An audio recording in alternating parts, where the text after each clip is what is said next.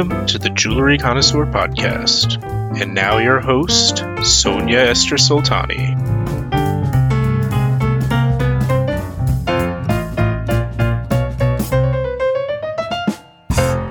Welcome to the Jewelry Connoisseur Podcast. It's a podcast for people in the jewelry industry that want to learn more, and it's also for jewelry lovers who just want to expand their knowledge. Here we talk about everything that has to do with vintage and antique jewelry. I'm your host, Sonia Esther Soltani. I'm the editor of Rappaport. I edit a monthly magazine for the trade that covers everything from mining to retail. I'm also editing an online publication called Jewelry Connoisseur, like this podcast, where you can learn about estate jewelry, contemporary design, and gemstones. And I'm curating an Instagram account, Rappaport Jewelry Pro, in which we try to educate as much as possible our listeners who are all enthusiastic about jewelry. I love to learn about jewelry. I love to have exciting guests who tell me more, and I hope that by the end of this episode, you also feel you've discovered something new about the fascinating world of jewelry. Something very important in our industry is connection, trust. How do you build it? How do people want to do business with you? To have this conversation, I couldn't think of a better guest than Melissa Wolfgang Ammann. Melissa is a sixth-generation gem and jewelry dealer based in Geneva. She works for Gaulet Fils and Stahl, and she's also on many gemological associations, including l'Association Suisse des Négociants en Pierres Précieuses and the Swiss Gemological Institute, SSCF. She's also the co-founder of the Glitteratier that she'll discuss a bit later in this episode. What we learned with Melissa today is that mistakes are a good thing. Going to trade show is essential. You'll learn a lot there. You'll make connections. You also discover maybe some intimate details about people you would never have suspected. More to come. And how important it is to make connections genuine that come from the heart. And I think you're going to enjoy a lot of the wisdom that Melissa has to impart. Hi, Melissa. How are you? Hi, Sonia. I'm great. Thank you. Thank you for having me. So I wanted to start with something we discussed with Melissa, what it means to have a good name. So what do you say, Melissa? How do you get a good name in this industry?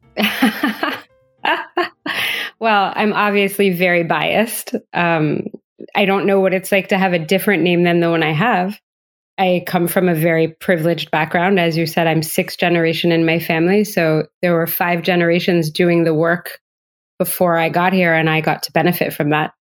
I think that having a good name is really important to build trust or to continue trust or to get your foot in the door. But I also think that just being a hard worker and having no name is equally important. I know plenty of people that I'm very close to that are 0 generation or first generation, and they're extremely hardworking and they do everything right and they're very successful. So I think we're entering a new sort of era of our industry where hard work is equal to nepotism, if I can say that. It probably always was, but I think that it's taking a precedent maybe. And can you tell us a bit more about your family? So my family, as far as I know, has always been in the business on my father's side. And it was both of his parents. His mother's family was in the business. They were the Goodveert family from Antwerp. They were diamond dealers in Antwerp. And his father was a gemstone and diamond dealer in Geneva. He grew up here. He was Polish. And he went to America during the war. He died just before I was born. And he bought Gaulet Fils and Stahl in 1961 or 62. He was already a supplier of the company. And his father was also a dealer. I mean, it just went on and on. And obviously, like you came, you had to make yourself known in this industry. But how do you also build on this trust? I always worked really hard. I'm not patting myself on the back. I think a lot of people who are successful work hard. I started working when I was 15, doing odd jobs because I wanted to make my own pocket money. And then when I was 20, I started working in the industry. So I worked hard. I was always taught that to learn about jewelry, you had to see a lot of jewelry. So I went where I could see a lot of jewelry. And I was very fortunate that I knew a lot of people through my family who gave me opportunities and helped me pave the way. But I think having a really strong work ethic probably garnered me some trust. And yeah, I think working hard is really important. I don't think it's that complicated, really. I think you just do the work. You learn everything that you can. You read the books. You gain as much knowledge as you can. And, you can know a lot of things, but you have to show up and do the work. And I worked in places where I had very strong leaders in front of me. My father has a very strong work ethic. I worked at Christie's, and Francois had a very strong work ethic. And I was never taught that there was a second option. Absolutely. And I think I heard another interview with François Curiel when he said you always have to be the last one leaving the office. Is it something that you heard as well, Melissa? I've heard better and I've heard worse when it comes to working with Francois, but I'll always say that I learned a lot from working with him. And I don't think I was the last one to leave the office by any means, but I definitely was taught that you had to work hard. For someone joining the jewelry industry right now, what mistakes would you tell them to avoid at any cost, just to be sure that they can grow and flourish in this industry? I think actually mistakes are wonderful trampolines for learning. There are not a lot of mistakes that I would recommend you not make other than not paying your bills. I think that if you want people to respect you and to trust you, our business is one of the few businesses that has existed just on your word and a mazal and a handshake for so many generations and centuries, really, that I think that if you keep your word and you pay your bills on time, I recommend making all kinds of other mistakes because that's how you learn. I still make mistakes and I'm still learning. Is there one mistake that you would like to share with us that you feel was really a big learning curve for you? I think the mistakes I've made have just been more, you have illusion in a piece and you see a price and maybe you paid a little too much. I think people underestimate the emotional aspect of our industry. I think very few people don't get emotional. I think a lot of people say they don't get emotional, but I think it's human nature to be emotional about buying things that are beautiful and involving a lot of money. I think it's easy to get carried away when you see something. Sometimes you have that feeling of needing to own something. You fall in love with a piece or with a stone and you know very well that you're not going to make a lot of money, but you just have this feeling where you need to own it. You need to be a part of the story. I think my mistakes have been probably more related to that type of thing, wanting to buy things and paying a little too much. And probably I've made a lot of human errors along the way. I grew up in this industry, literally grew up as a human being in the industry. I started when I was 20 and I'm 45. So I think it would be a gross understatement to not imagine that I've gone through many phases of life in this industry as many people do. No, absolutely. I agree with you. I think that's actually this part of intimacy that people know each other so well. Is there any mistake you could share with our listeners that you think taught you something? I think it's easy to get carried away with our emotions in this industry. We buy beautiful things with lots of money, and it's easy to fall into this fonctionnement where you just want to own something. You're not going to make money, but you just want to hold on to it a little bit longer. I think we've all made those mistakes, myself included, where you just pay a little too much, you get a little too carried away.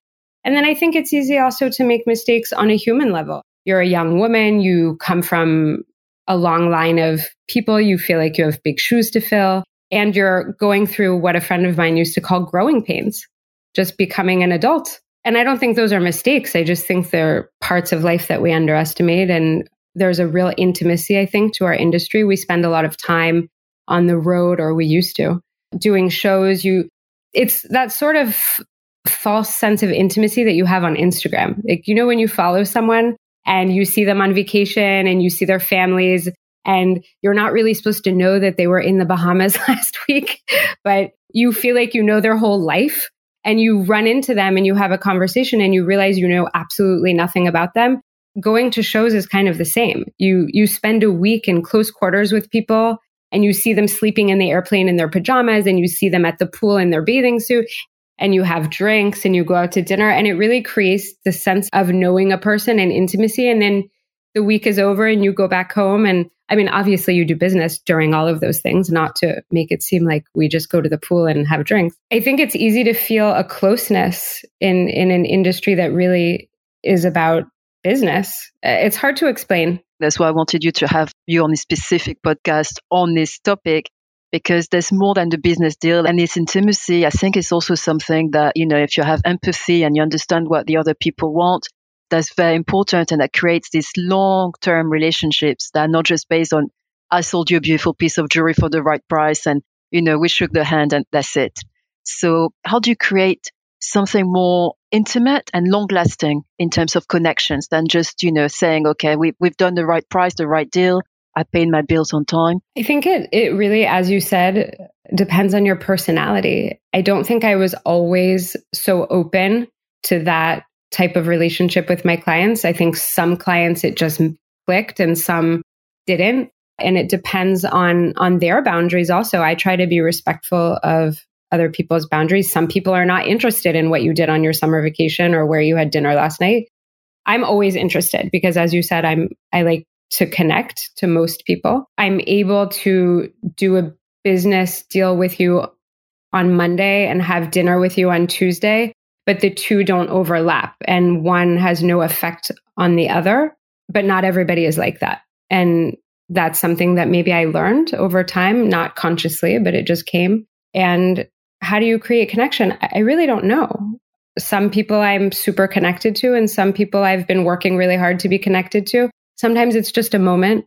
I had a client for years and years and years, and every time I would see the person, I would say, oh, let's have dinner, or let's have a coffee, or let's like anything, some liquid in a cup. Let's just see each other. And they always really kept me at arm's length. And finally, I kind of gave up. And I saw the person at a big event. It was at a wedding. And we were staying in the same hotel.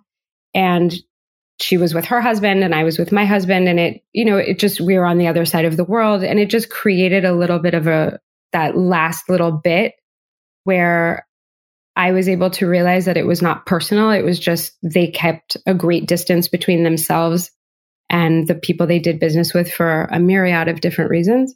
And that week at this event created a friendship that is something that I will always cherish because it was just the little tiny bit that was left. And today she's someone I'm very close with and who has helped me and taught me a tremendous amount.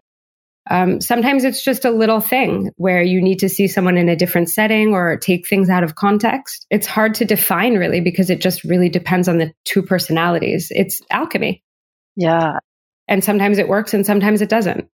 That's so true. And I think also to remember is nothing personal. It's hard for me to remember. I have to literally, it's like a broken record in my mind. It's not personal. It's not personal. It's not personal. Because for me, so many things are personal because I put really my heart and soul into everything that I do, or I don't do it. But I have to remind myself constantly that very few people function in that same way. The Jewelry Connoisseur Podcast will be back after this break. The Jewelry Connoisseur Podcast is brought to you by Rappaport Jewelry Auctions. Rappaport Jewelry Auctions offers centralized monthly auction markets that provide sellers with liquidity for their jewelry at fair market value prices and give buyers an opportunity to purchase estate jewelry at competitive market prices. Rappaport's auctions consist of unique estate, vintage, and signed jewelry, expertly curated and incredibly priced. With auctions held each month, there are always excellent buying and selling opportunities. Visit us at jewelryauctions.rappaport.com and register to participate in our upcoming auctions. And talking about putting your heart and soul into something, I think that's a good time for our listeners, if they don't know about the Glitterati that you co-founded a few years ago. What is the Glitterati and what did you want to set up this association specifically?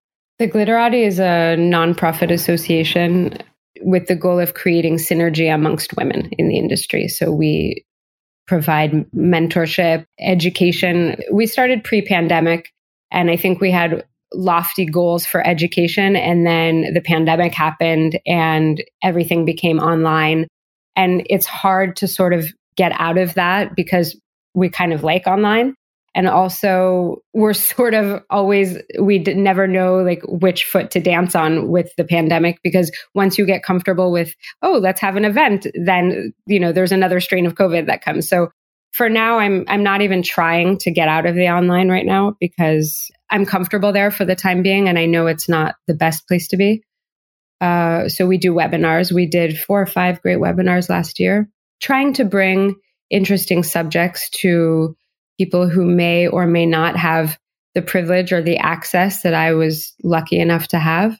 As you mentioned earlier, because I've been around for a little while, I know a lot of people. So I try to use my connections and the connections of my connections to bring things to the table for people to have access to interesting things.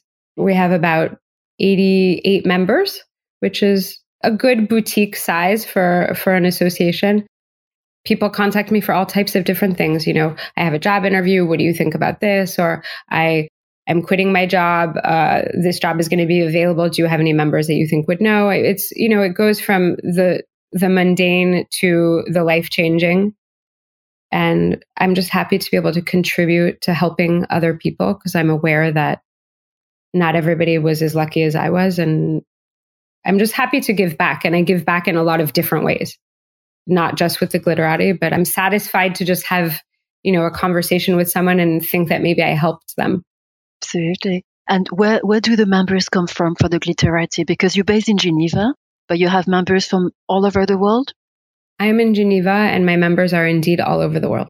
And they are at different stages of their career, you would say. You have some young women who are starting in the industry. You have newcomers as well, who just maybe decided to have a career change. And you have people who've been in this industry for a long time and have a vast experience. And you brought them together with the association. We do. We have 11 women who are mentors from all different walks of life of the industry. There are people that work in manufacturing. There are people that work in diamonds and stones, antique jewelry, vintage jewelry, people who have small businesses, people who are not really interested in mentoring about jewelry, but who are happy to teach you on how to run a small business. So really across the board, there's a great group of women. I'm not per se in the mentoring committee, but I think I do probably contribute quite a bit. It's just nice. It's just nice. I see young people, or like you said, not young people, but newcomers come into the industry and they don't really know where to start. It's hard to know how to get your feet off the ground. And again, I don't consider myself someone who knows how to do that because I never had to. But I want to help the people who need it if I can. So as someone who's relative newcomer, I'm a full disclosure member of the Glitterati. And I think what you do is fantastic. People who wouldn't have the chance to see each other at the shows, especially during COVID, who suddenly had opportunities to interact, who have, as you said, these 11 mentors who are very generous with their time if you want to contact them. And I think it just creates this network that you need when you start in any type of industry, but especially an industry that is so close-knit, where you need to have people that you can rely on and have, just bounce ideas and sometimes doubts as well about where you're going, what you should do. And I think that's wonderful that you created this place that's very much a nurturing place for women. And I know that you contribute to a lot of other associations as well, not just this one. But I would say really for people who are listening, just to check it. And I think what you've achieved as well with the webinars and the education was fantastic during COVID to keep us entertained and educated and informed. So that's really a big thank you. And I think you do a lot for women in the industry. I always feel guilty that I don't do enough, but I definitely do as much as I can. And also my participation in the other associations, I definitely have access to information, and I'm lucky to be connected to a lot of people who have access to great information.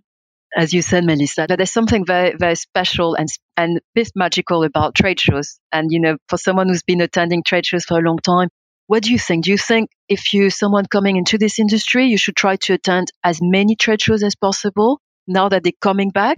Well, I love trade shows. I don't know why. Is it to see people in bikini by the swimming pool? No. It's interesting because I'm actually really a self-professed misanthrope. So it's interesting that I really thrive at shows. My earliest memories of the industry, other than going to the office with my father on Saturdays, was going to Basel. And this was when Basel was very different than how it was in recent years. It was the most important show. And I remember that Basel was so important and it was the rendezvous. It was the place. And when I started working, I really wanted to make a name for myself. And that I don't mean get away from my family. I mean, I wanted to have people not say, "Hi, sweetie, is your dad here?" I wanted people to know who I was as a person. I wanted to be my own person. And the only way to do that was to go where he was not. So we didn't do any shows in America. So I started doing shows in the States. I set up this little infrastructure for myself. And of course, I think trade shows are important because that was really the seed that allowed my own tree to flourish. Trade shows have changed a lot over the years, but I still think that it's important to do them because I think that face-to-face is important. In the last 2 years, I've done plenty of business in chats and online and over the phone and with established clients that I have where we have trusting relationships and I can send them a picture and send them a piece, with Malka or with FedEx, but nothing will ever come close to face. And I think seeing people and nourishing the relationships that you already have and that you've already built, and also creating new ones, that always happens. I always say that a good show is connecting to someone new, selling a strop without losing any money, and buying a good piece of jewelry that you can make money on later. And if you can do all of those three things, if you can get the trifecta in one show, that's, the goal. Doesn't always happen. But I think shows are a great way to get to know someone in business, really, because I think that when you're doing a deal with someone, that's where you can see certain things of their personality that you'll never see over the phone or over text. And, human connection is important. I agree. I'll share that with our listeners. We met on Instagram, I would say, if you want to say it this way. We did. And we had a few events on Instagram, and which were absolutely lovely. And then we only met in person last autumn in Geneva for GEM Genève. And sometimes you just know that you click with people and you're going to get on. There's a big blessing, I think, in this industry to create these connections. You don't know where they come from, but they just happen. I think that's something I would tell to anyone joining this industry. Just be yourself in your connections. Show your real you. I agree with that, but I will say that it took me a very, very, very, very long time to, and sometimes I still am not able to be my real me. So I think it's easier said than done. I think it takes a lot of self-confidence to be yourself with people you don't know. I also encourage that, but I also understand that it's not easy for everybody, especially again, emotions, money, ego. There's a lot of factors in the melting pot here that make it hard to really be yourself. Absolutely. And do you have a motto you go by? Something that I know you read a lot, I know you learn, you grow, so what is the motto with your experience that you could impart with our listeners? I have so many. I'm obsessed with so many people that have so many great things to say. Unfortunately, none of them are really mine. Adam Grant, Brene Brown. I mean, all the people I'm obsessed with. Can I say a bad word? One bad word. Go for it. So I would say the best motto is inhale the good shit, exhale the bullshit. I think that is probably the best motto, especially at trade shows. Just breathe in and out. Love it. I think that's a great one to close on. It wasn't a bad word. No, it was a tiny bad word. And if anyone that knows me knows that that's probably the nicest bad word I'll ever say. Thanks, Melissa. Thanks for being yourself. Really, it's a real privilege to know you. I think, for anyone coming into this industry, and for anyone, I would say just build your network. Try to find like-minded people that you connect with. Maybe this connection is not right now for your business. Maybe in 10 years' time, you'll do business together. Who knows? And I would say nurture people and I think also be kind, because you don't know where people are going to be and you don't know what, and people have a long memory as well. And I think really fun industry that's so based on connections. I think that's really, really important to start with, an open heart. I agree with everything. People have long memories, but I also think that people make mistakes. That is so important. I think, because at the beginning, we had this conversation and I said, what mistakes to avoid? And I love the fact that you say, these mistakes are important to actually embrace, not just to erase and push under the carpet. 100%, as long as you're capable of saying, I made a mistake and where am I going to go from here? What am I going to do with this? And what am I going to build on it? I think that's, vital. And anyone that says that doesn't happen to them is not telling the truth, whether it be to themselves or to someone else. Love it. Thank you, Sonia. It was so nice to be here with you. It's always a pleasure to spend time with you. And I hope that I said at least one thing that could make someone feel like they participated. I'm sure they did. I'm sure. Thank you so much, Melissa, for your time and your generosity as always. Thank you.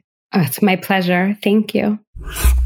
Thanks for listening to this new episode of the Jewelry Connoisseur podcast. If you want to follow us, please do so on Rapaport Jewelry Pro on Instagram. Please like the podcast, leave us comments, email me. We want to know what you think, what you'd like to learn with us. And if you want to connect with any of our guests, please do so. And we also encourage you to subscribe to our newsletter, jewelryconnoisseur.net, in which you'll learn about gemstones, estate jewelry, and contemporary design.